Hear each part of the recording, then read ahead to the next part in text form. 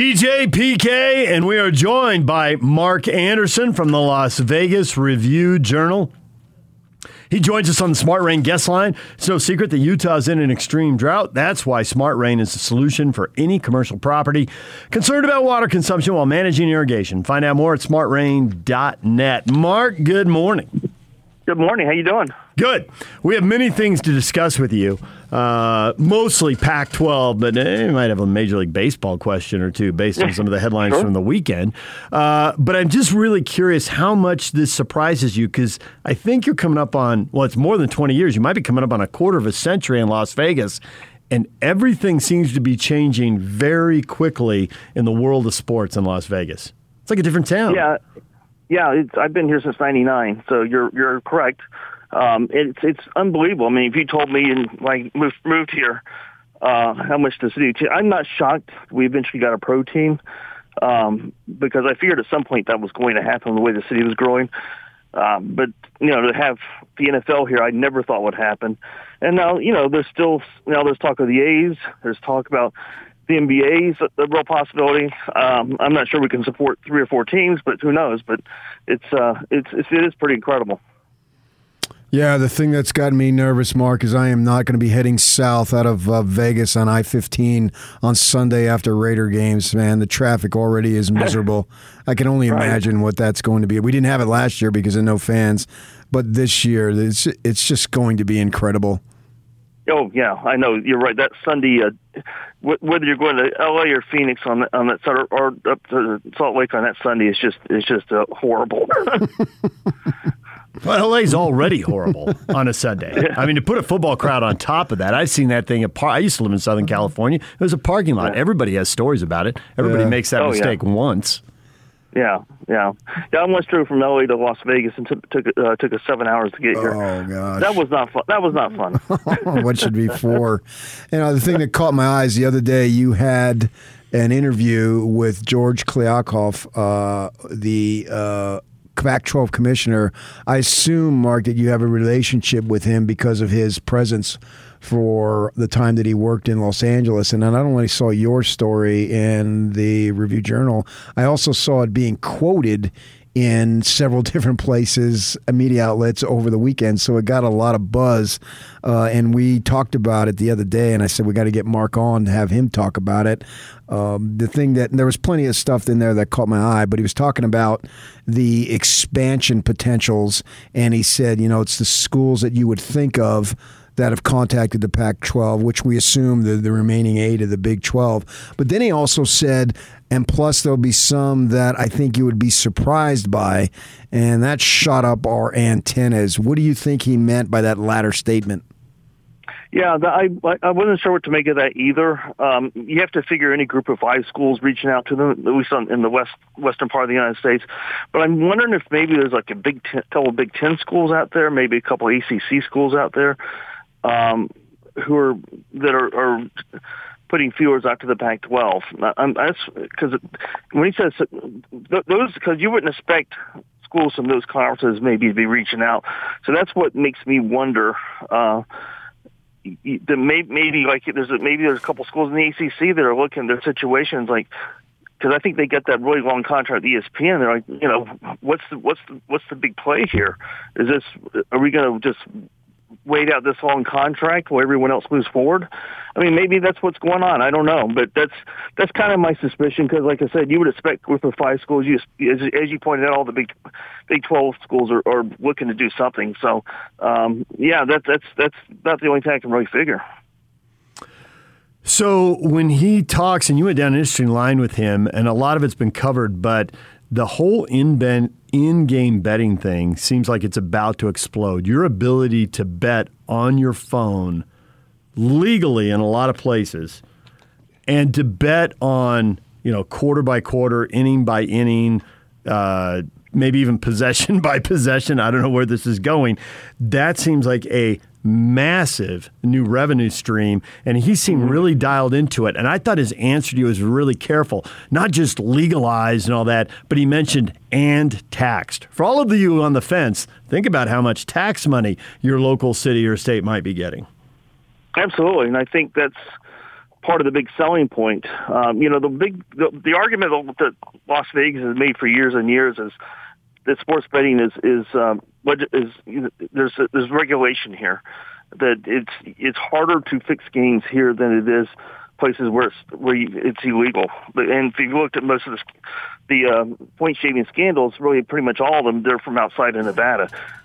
So I think now most places have come around to that thinking as well, and they realize that if you really want to monitor it, you have to legislate it or regulate it, and then if you can make money on top of it, that I think that gets people really thinking. So yeah, I think at some point it's just going to be everywhere. It's going to be legal everywhere, and it's sort of like marijuana in that regard, where it's becoming. Different states are realizing, you can actually make money off taxing this thing. So I think that's kind of where you're seeing that heading. So I've been reading a lot about Kliavkoff. It was an out-of-the-box hire. Didn't know much about him until he got hired, as they announced it, to succeed Larry Scott. Was down in Los Angeles last month. We broadcast all day on Pac-12 Media Day. He came on. Seems like a real affable guy who has a good sense of humor and all that stuff. Why do you think that the Pac-12 was interested in him as the commissioner, and what does he bring? Well, he's done some work on the sports side. He was one of the big drivers in helping Las Vegas land some NCAA championship events, including not a Final Four, but a men's basketball regional and a Frozen Four hockey version of the Final Four. So he was pretty big behind that. MGM, of course, is a huge property. He sees it he's handled not only the sports side, he's handled the entertainment side, and he understands the importance of selling things to fans, to spectators. So I think the Pac-12, especially when you look at the TV deal and how they really need to get that going, make the Pac-12 more visible. I think he probably brought some ideas to them that showed he can get it done. So it's definitely an out of the box hire. I don't know this hire gets made 10 years ago, maybe not even 5 years ago, but I think that where the Pac-12 is now, and where you also see, as we talked about, the legalized sports betting and his background there, I think the timing was just right for him. Mark Anderson joined us, sports reporter for the Las Vegas Review-Journal, has a long interview. You can find it online and read it with the Pac-12's new commissioner. And I thought one thing Kliavkoff kind of hinted at was that the league gets well compensated for playing in that fourth TV window, that late-night game that is 8:30 Mountain Time and causes fans here to grind their teeth. Right. But he also made the point, while it's really valuable to the networks because they're the only Power 5 league that can play in that window, it costs them when it comes to Heisman Trophy. It costs them when it comes to perception, because by halftime, it is midnight on the East Coast, and only the really hardcores are hanging in there. So he definitely is signaling that he wants some guaranteed earlier time slots. CBS has just lost the SEC. Whether they get the deal or not, will it force Fox or ESPN to guarantee them some earlier time slots, or might they send part of the package to CBS so that they're guaranteed something while the rest of the country's awake? Yeah, and I think my suspicion is what's going to happen is they'll probably still have games at that time slot, because that is such a wide open window in the West Coast, and you're right. You're cutting out the East Coast audience, but your primary target really is the West Coast, and there are people who still want to see games at that time. So I still think that's probably going to happen. But what's my suspicion is you're going to see more of a push for earlier games, where maybe teams will play a limited number of games at night. And they'll play more games earlier so they can get that exposure. So that's probably what they're aiming for, some sort of in between where you get both. Where you can still get the more heavier money for the night games, but not so much that you're hurting yourself in the long run. I'm wondering what the hardcore Vegas people, the ones who have ties to UNLV, the Tina Kunze Murphys of the world, think of the Pac-12 coming into a town, coming into Vegas, and establishing a presence, because we know they're going to have the Pac-12 basketball, Pac-12 title football, the bowl game is going to be involving Pac-12 teams, maybe at the expense of overshadowing UNLV, I guess to say. How is that perceived in the Vegas area? I mean, UNLV, frankly, has really dropped down, not just because of the Pac-12, but the Raiders and the Golden Knights. And now if you get another pro sports team or two, it's going to be even more. I mean, UNLV is, it's really sad to say, but it's quickly becoming an afterthought.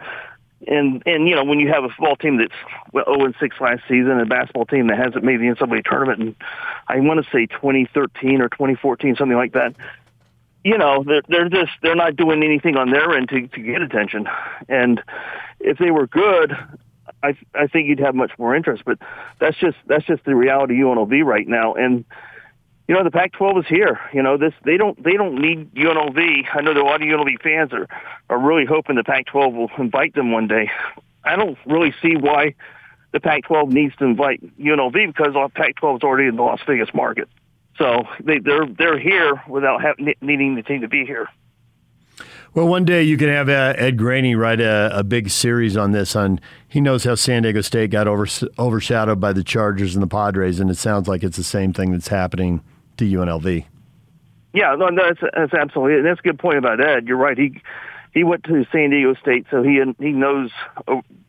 He knows it's a very similar deal there, but the difference of San Diego State, now one thing, they've got one less market with the Chargers out of there, right, but also their basketball team has been so good. And so, it's become a national power consistently. And so they do get a lot of attention. And even the football team, has been consistently good for a long time. So it's not quite apples to apples, but it's, but that's what you have. I mean, you probably in Salt Lake, similar with the Jazz, right? It's that BYU and Utah have such strong bases that they're always going to draw a lot of crowds. So we got a new coach in Vegas, and they're going to play some games, if not all, in the new stadium. That's not going to generate any buzz. Yeah, they're all games at the Allegiant Stadium. So they got to start winning. That's if they want to get any attention from fans or media, they got to start winning. I mean, it's like I say, it's that simple. Obviously, it's not simple when you're talking about UNLV football.